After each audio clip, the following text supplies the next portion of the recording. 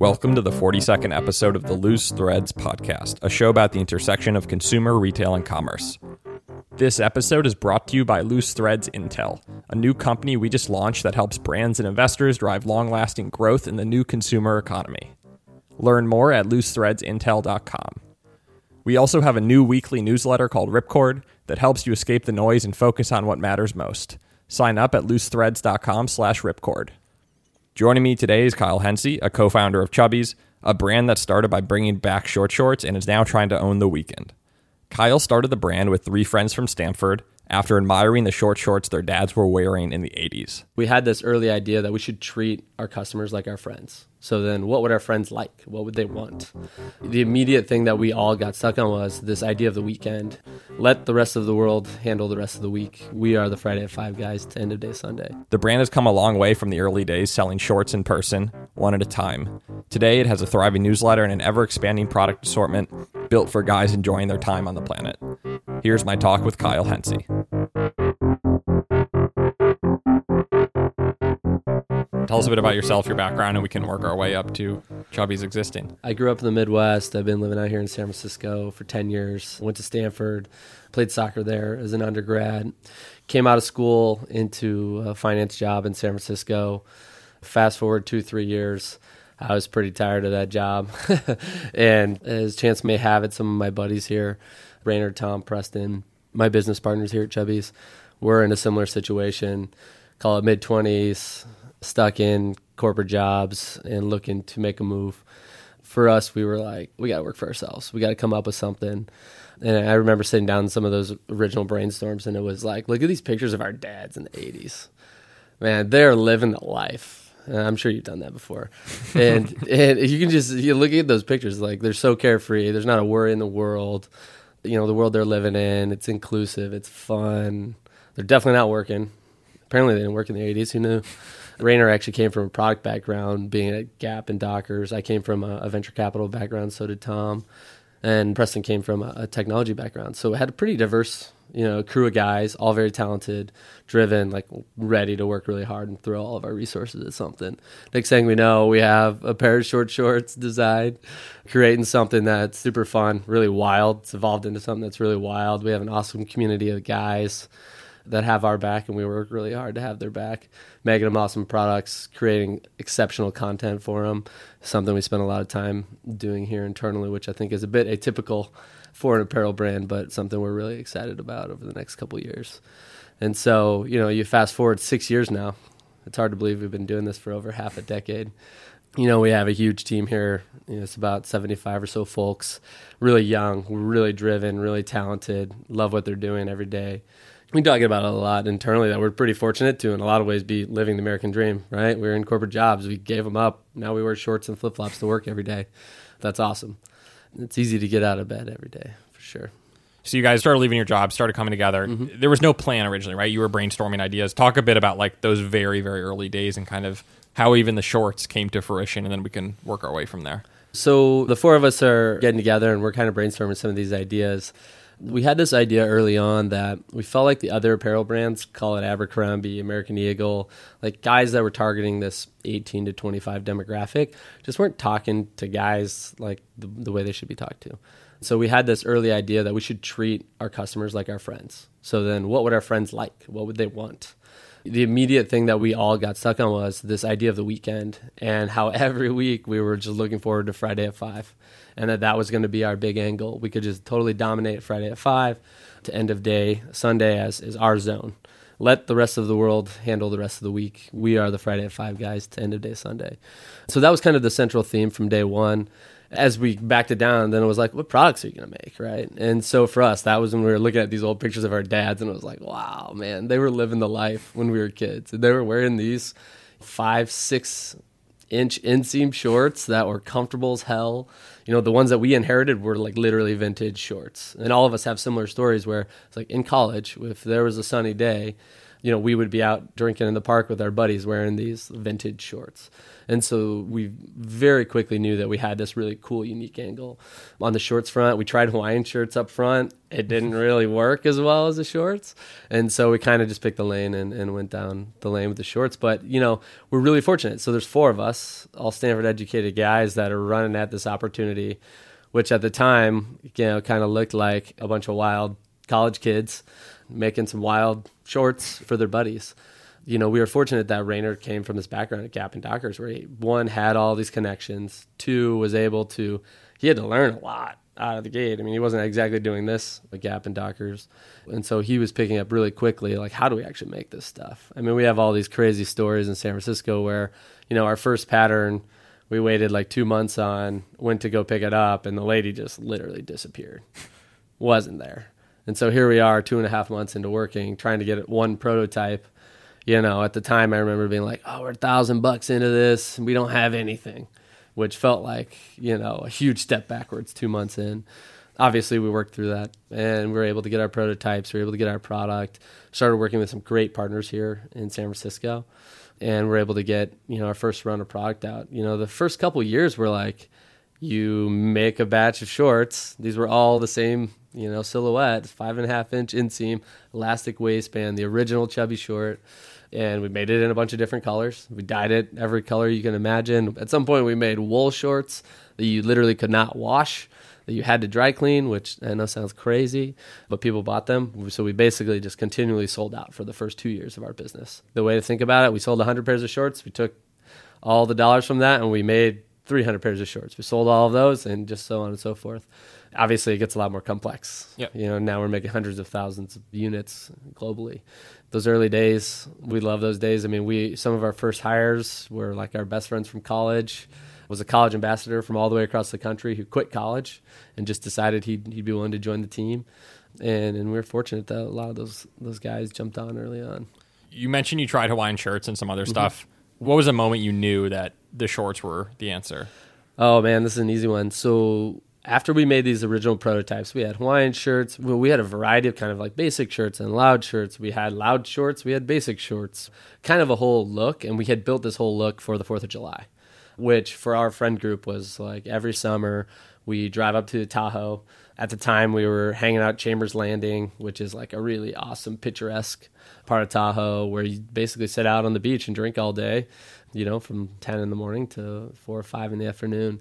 And our game plan was simply to fill our backpacks with these shorts, go out there with our crew of, call it 20 or so of us, already rocking this stuff. It was really patriotic stuff.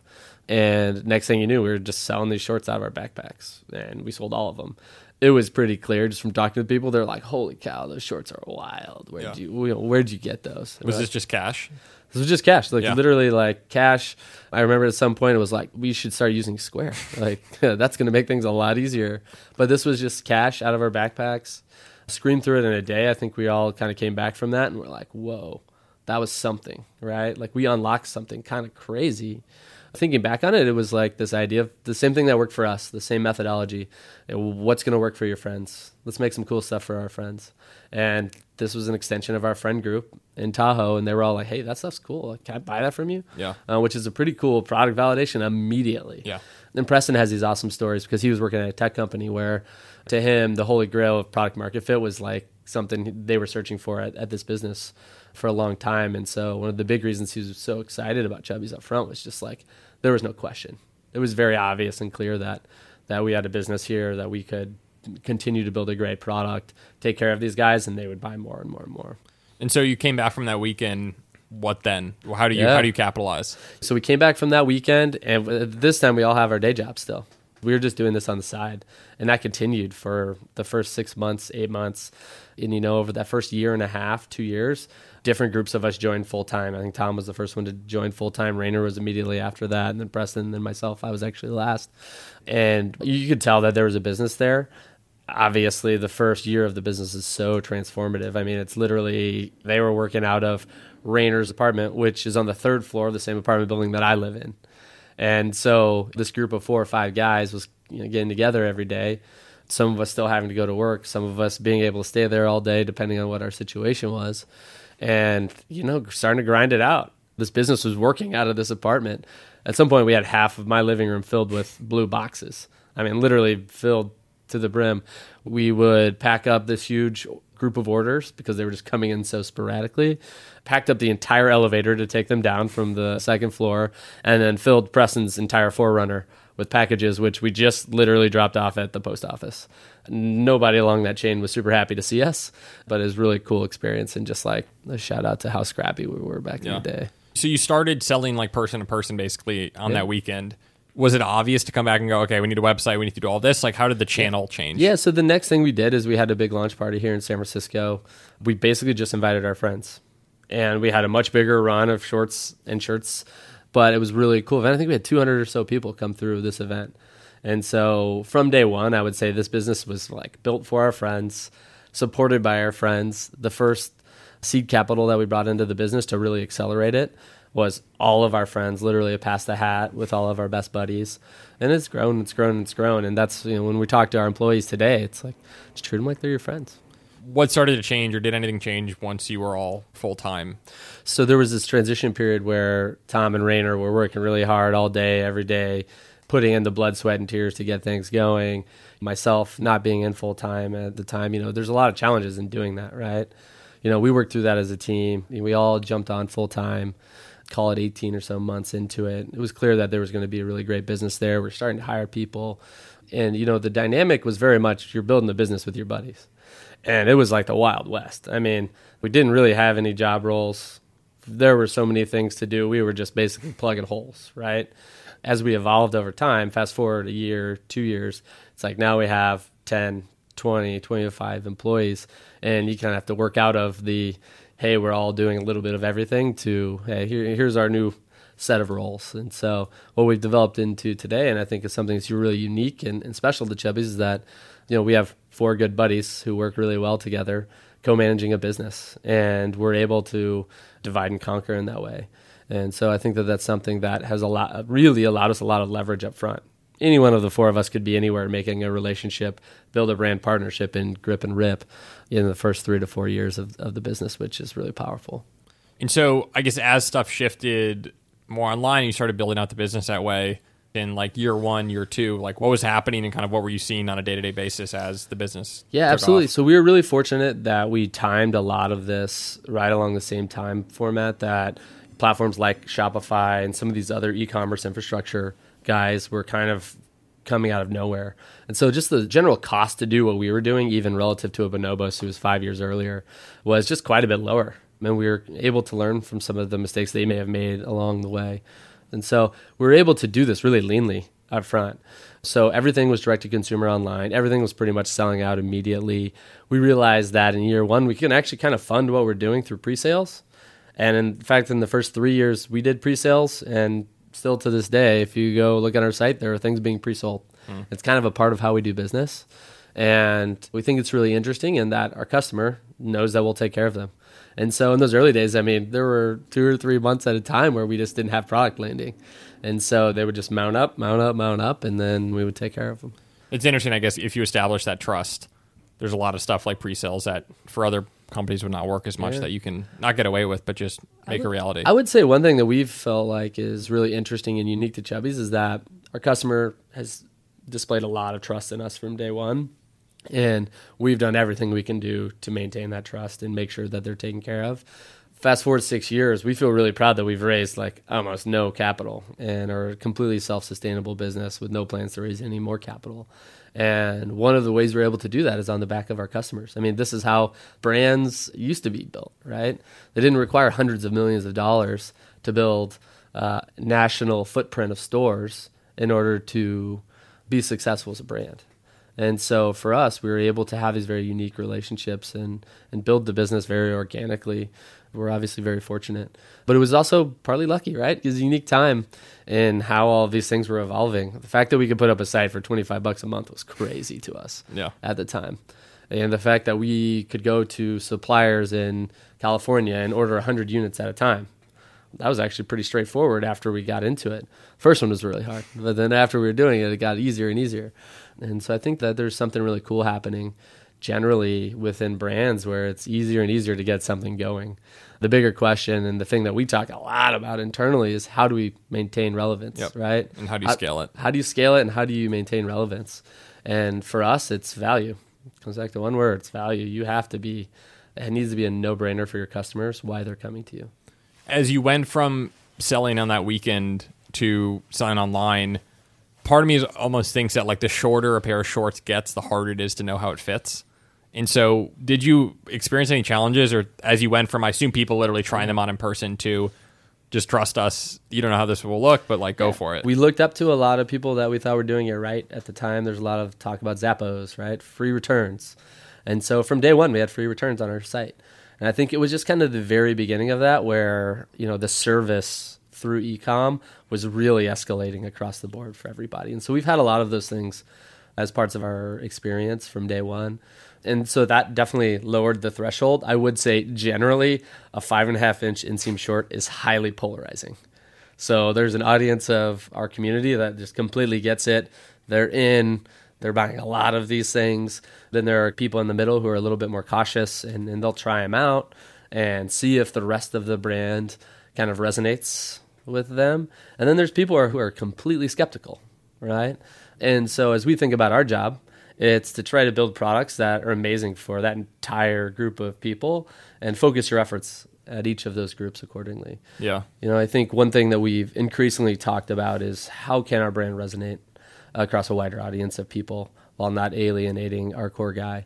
And so we spent a lot of time over the last 2 or 3 years making sure that what our brand stands for is something that's really inclusive. And that is the weekend. That is fun. That is carefree. That is something that everybody should be really interested in. And so as we think about the pie in the sky stuff with our brand 5-10 years down the road, it's how do you build into that? How do you get as many people as humanly possible excited about that? So that's kind of what we talk about. When did the content piece start coming in or becoming serious? I would say that the content piece was really serious early on. And I think it's a product of growing and building your brand in a Facebook-first world.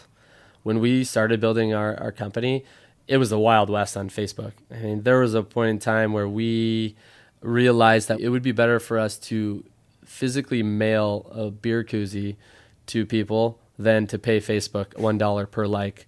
So we started sending out beer koozies to people if they liked us on Facebook. And that was like a straight-up arbitrage on Facebook. Obviously, Facebook's clamped down on all the Wild West stuff from 5 or 6 years ago and has really built into a platform that we're very fortunate to have kind of caught the tailwinds of Facebook taking this whole part of the world over. As we think about what that means for your brand, for us, early on, it was like we have to create value by creating great content. And so one of the first things we started every Friday was an email that had nothing to do with product. We call it The Weekender. It's all about all the wild stuff in the world and what you should be doing this coming weekend. And the purpose of it is to send you into the weekend. It doesn't drive sales. It's for nothing but creating a valuable experience with our customers. And we've done that every Friday for 6 years. That's part of how we build a real relationship with our customers.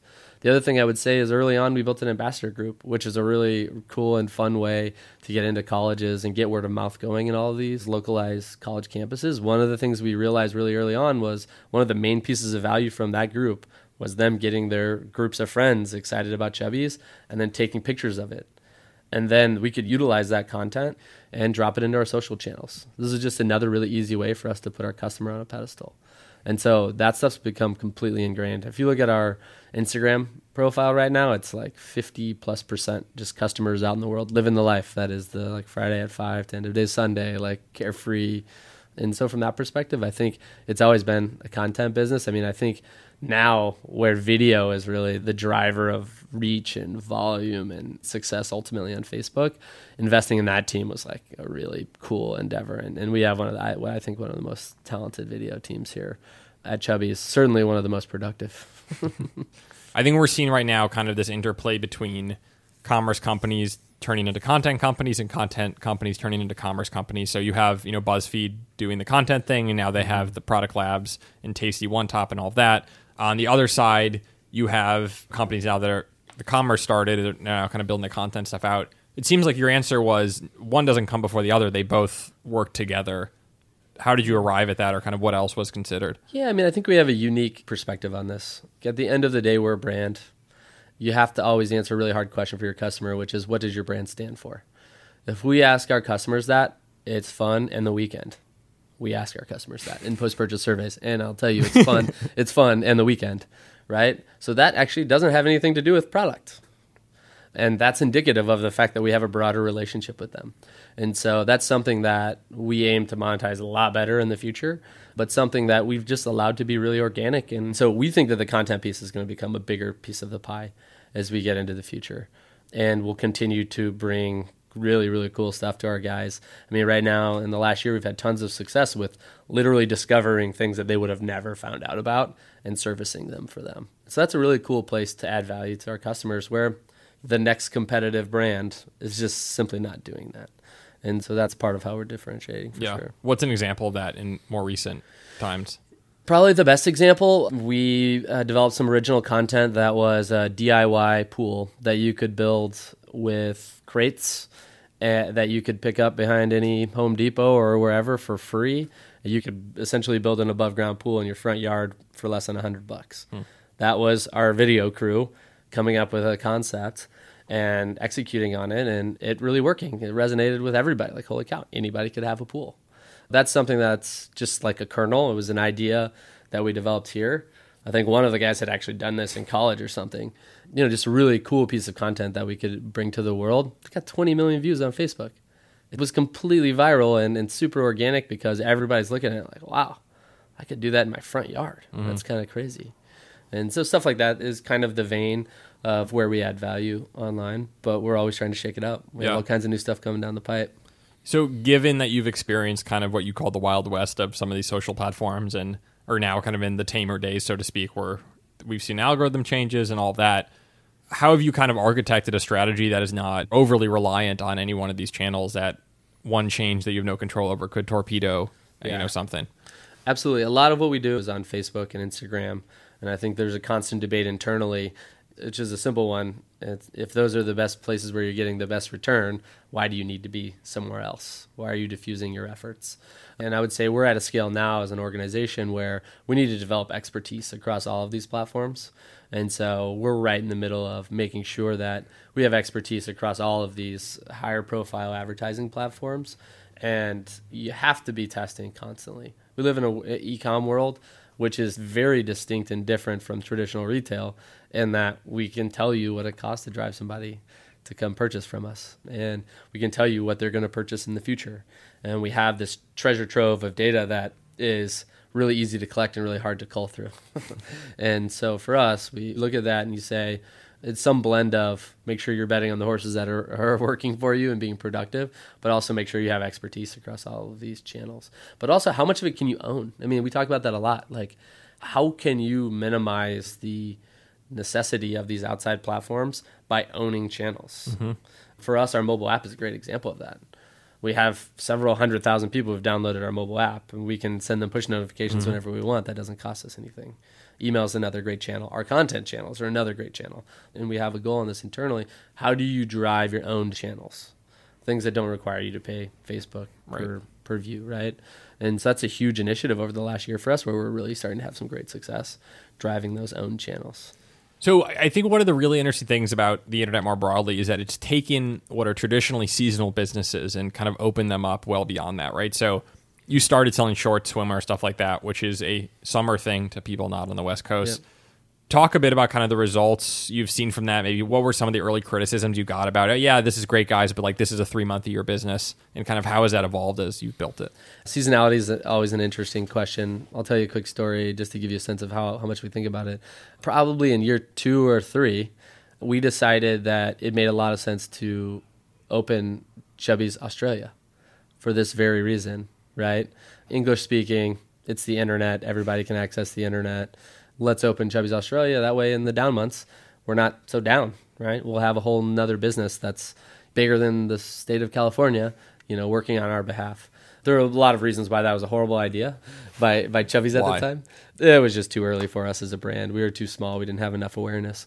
But there were a bunch of reasons like that, why that did not make sense at the time. But strategically, we were thinking about it early on.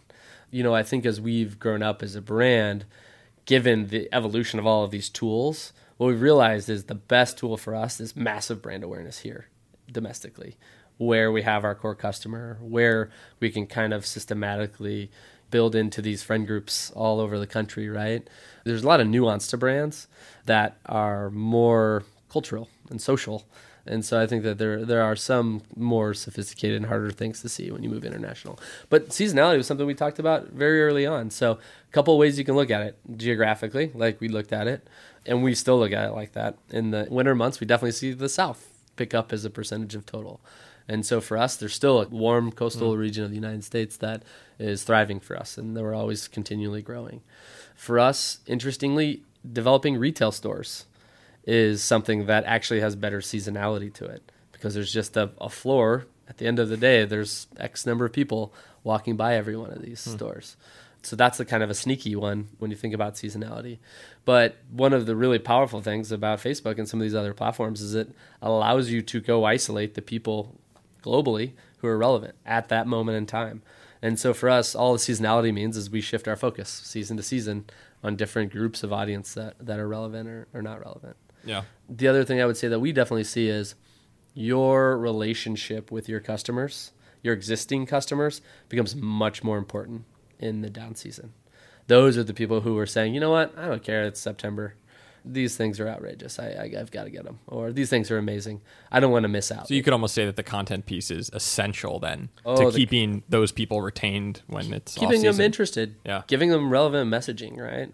The very idealistic way to look at all of that messaging is give them the most relevant message at every point. But you also don't want them to forget that, hey, you're still there. We're still here. We're still adding value all year round. And for us, we've pretty systematically over the last 6 years reduced the seasonality.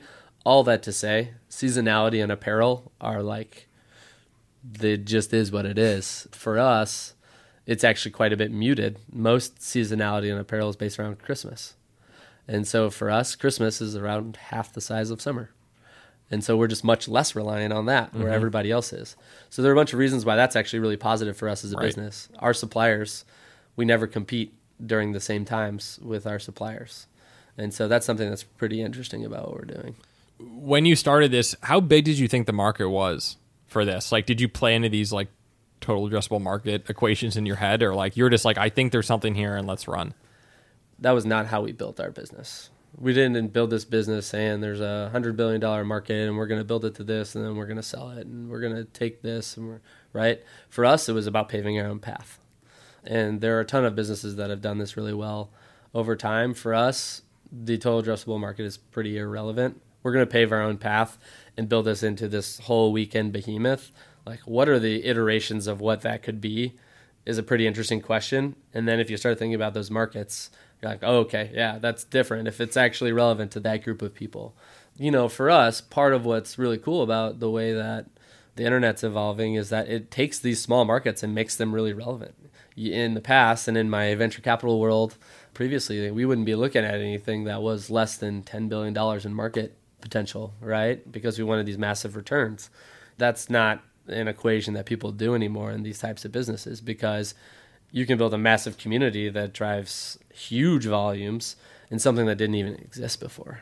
But at the end of the day, we're in men's bottoms, we're in men's swimwear, we're in men's outerwear, we're increasingly in ladies' swimwear and ladies' bottoms. These markets are huge markets. You know, the thing that we talk a lot about is maintaining relevance 3 days out of 7 every week, right? Okay, so that's a huge market if we're highly relevant all 3 of those days. And so we think about it from a couple different vectors, but it's never really been much of, you know, the discussion internally. Yeah. So I want to talk about the financing piece a bit. You alluded to before that you started pretty reasonably on the financing side, which I want to talk about, but also transition over into physical goods as an incredibly capital-intensive business to begin with. You add digital marketing in, which again becomes an immensely capital-intensive business. How have you been able to navigate, and why did you navigate it as you did without hundreds of millions of dollars behind you? So we've raised about $10 million of capital over time to be able to continue to fund growth and make sure we're taking care of our customers. That's at the core of the why we would ever do it. You know, we need to make sure we take care of our guys or we won't exist as a business. From day one, all 4 of us were very aligned on doing this real lean and mean. And that required us to operate in a certain way, right? Very ingrained into the culture of the business here is doing more with less. Absolutely. We are, David fighting Goliath here. There are huge businesses, Abercrombie, American Eagle, all these guys going after our demographic. And they have huge, huge budgets to take us down, copy us. They've all done it, right?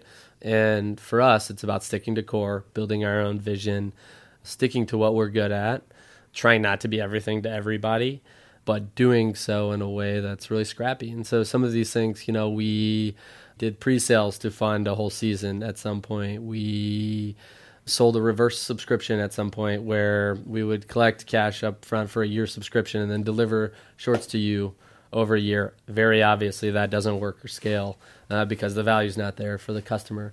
But we did these really scrappy things, and we still do all kinds of really scrappy things to make sure that we're lean and mean and we operate in a really clean way. For us, building a profitable, sustainable business is a part of how we build this into something really special over a 20-year time horizon. And so, we've had a couple of rounds of financing at this point, in most cases to invest more in inventory, make sure there's enough stock on the site. It continues to be a thing that happens with our customers in terms of like, man, I really want these, but they're out of stock again. And that's partly because we buy our inventory more lean, but it's pretty pervasive throughout how we do business. One of the things we're really focused on right now is building our retail footprint out. And if you talk to any other brands at our scale, they're talking about investing in $250,000 to build a store. Our first stores they cost sub $20,000 to build out. And that's 1/10. It's completely dislocated from the standard of what people do. And that's because we're scrappy. That's because we have a team of young folks here who are running and gunning. They know what our brand's about. They know what's important. We operate really leanly. We have a really great young team that works really hard, is really bright. But at the end of the day, it has been really important to be capital efficient from day one. And I think a part of that is there's a slew of e-com businesses that have raised hundreds of millions of dollars. At some point, you kind of lose control of what you're trying to build, and you're kind of forcing something into something it's not. For us, we want to build something that's really comfortable, organic, and is not forcing ourselves on our community and our customer base. I mean, our growth profile is completely throttled by the fact that we want to be profitable on our first order, that somebody comes in the door, so that the entire lifetime of the future of that customer is just gravy, right? Right, which is a radical idea. That's wild. Like, holy cow, brand growing up today, why would you do that? Yeah. And we have a lot of debate around that very topic, like why? But that's doing business right as far as we're concerned. Like, if you were starting the same business 25 years ago, what would you have done? And so for us, I think we're just sticking to some core principles and making sure we're doing it right. You alluded to a bit like the inventory kind of stock out piece. What's the mix of the business, or kind of the take on core styles versus more seasonal trend-driven stuff, and kind of how do you predict and kind of plan around that? So our swimwear business is probably the most explosively growing piece of our business. And that particular business is highly print-driven. And so that one in particular is we kind of characterize as non-basic. So separating the two, I think, is important as you think about our business. Then there's these are khaki shorts. These are navy shorts. These are, Nantucket red shorts. And that piece of our business is really what we were built off of. And so that's much more of an evergreen where we're trying to stay in stock, expand what it means. So something we're excited about that we launched this year was basically 5.5-inch inseam and also 7. So it's still a short, it's still above your knee, but now it's like anybody that was interested in the brand, but that was, say, they're 6'3" or 6'4", it just doesn't make sense. Now you can try these out. These are the same length as a short from J. Crew. But also just extending those basics. So drawstring shorts do really well for us. Lounge shorts, just kind of casual. Comfortable and quality are the big things that our customers gravitate to when they're talking about our product. It's interesting, I guess, because if you keep this very kind of tight POV, you arguably can push any product through it, right? You could be a seasonal business, but you could also not be and move well beyond that if you choose. Yeah, why would this business that started online, our business, selling 5.5-inch inseam shorts, why could they sell a pullover in October? A reversible pullover that competes with Patagonia. Costs $125, right? It's our brand. That's what they would be wearing with our shorts in October. And so that business is great for us. The stuff we have coming out this coming October is excellent. And so outerwear is a hugely growing business for us because it's what our guy's wearing during a different time of year. It's a generally pretty good example of how we can expand into other parts of his life. And yeah, for sure, like Chubbies is short shorts is Chubbies. But at the end of the day, there's a huge piece of our audience that is like Chubbies is the weekend. And that's where we see the future of the business, for sure. Talk a bit about the retail piece in terms of when did you start experimenting with it? When did you start to realize there was something there, and kind of where's that headed as well? Yeah, so retail is probably one of our biggest growth initiatives over the next 3 years, and something we're very, very excited about. I think it's easy to get caught up in the in-person versus e-com and da-da-da-da. At the end of the day, these are customer relationships, and these guys and gals need to have excellent experiences. And so what is a better experience with our brand than going into one of our stores? Like, there really is not a better one. So it's something that we feel really passionate about. It's something that we're investing a lot of time and resources in. We've been doing it here in San Francisco for the last 3 years. We've had a store on Union Street that's just done better and better and better and better every year. And we learned along the way. I mean, it's a good example of the difference between a company that's just plowing dollars into this versus letting it occur, letting it happen.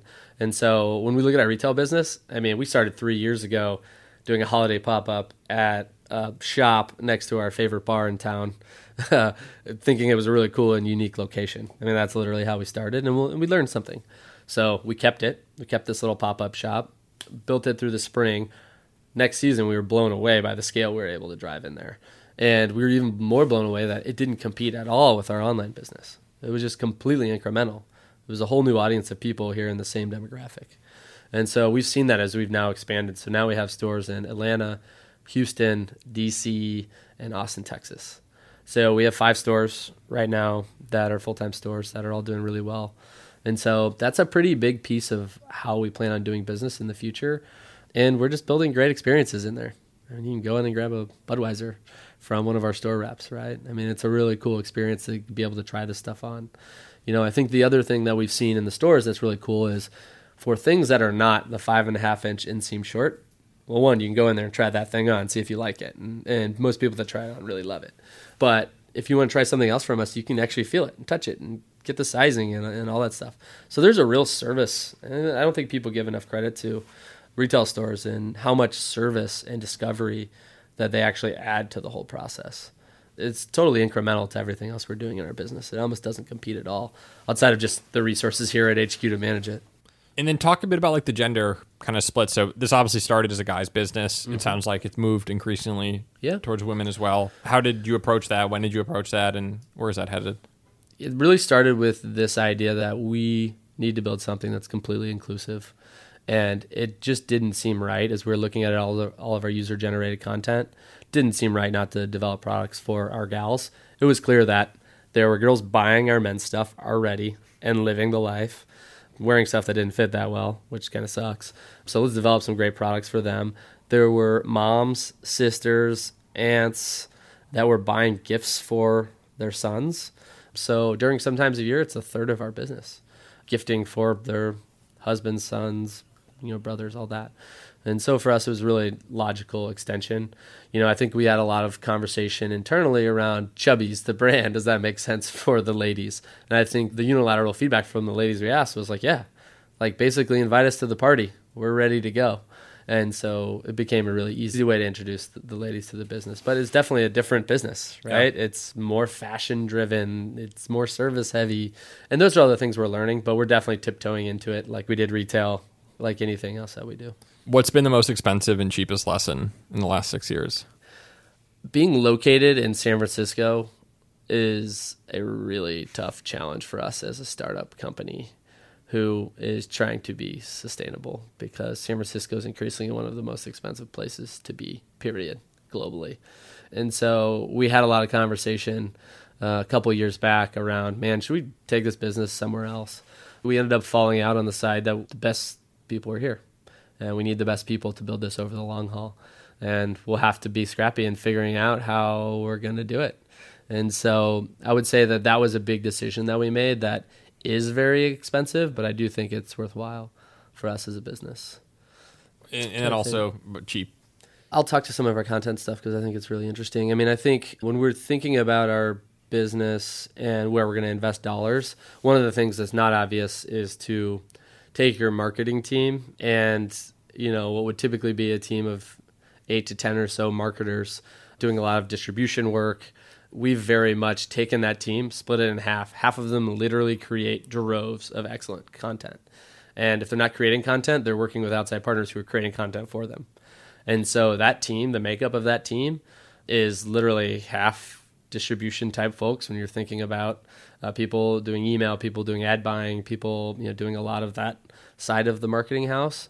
And then the other half is creating tons of content. And so I would say, as we think about how we make a difference in the world, how we make sure that we have tons of reach, but really low cost to get that reach, it's because we have high quality content. And it's not obvious to build a team of 4 or 5 people doing that.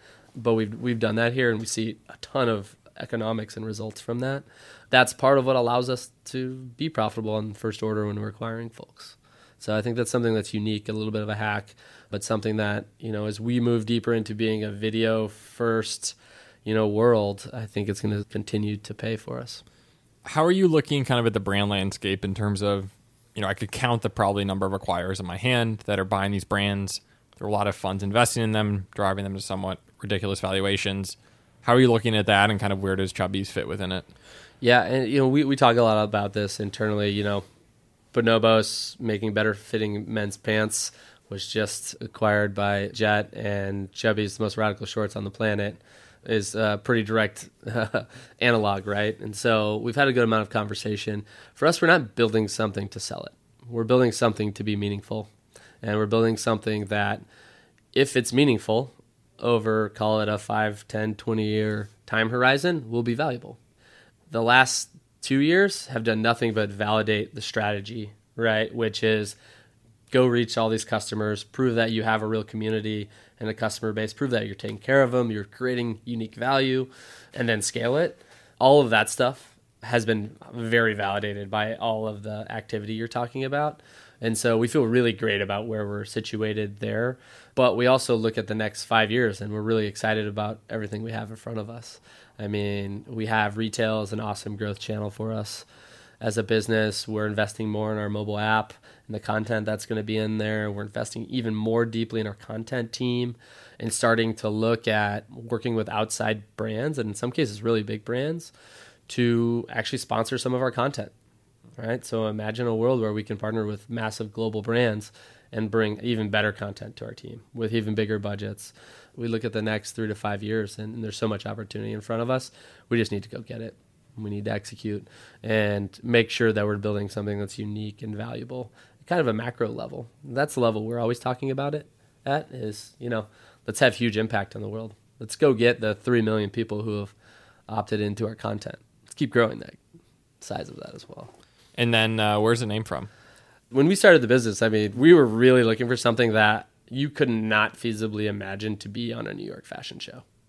Like the Chubbies New York fashion show is ridiculous. And we had this list of ideas that were all in that vein. They were all kind of cheeky and kind of funny and quirky.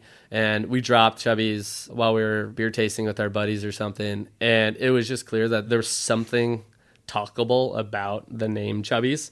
And so that was the first one we dropped, and people did not stop talking about it all day. So we were like, I think we named it, guys.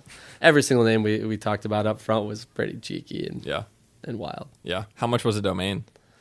We actually did have to go through kind of a crazy, chubbies.com was kind of a wild, weird website previously. Yeah. And so, I think we ended up buying it for like $30,000 or something. That's pretty good. But it was definitely not an apparel site previously.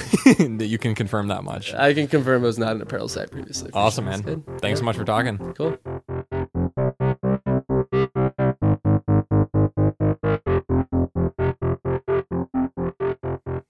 Thanks for listening to the Loose Threads podcast. Join the newsletter at loosethreads.com and feel free to leave a review on iTunes. We always appreciate it.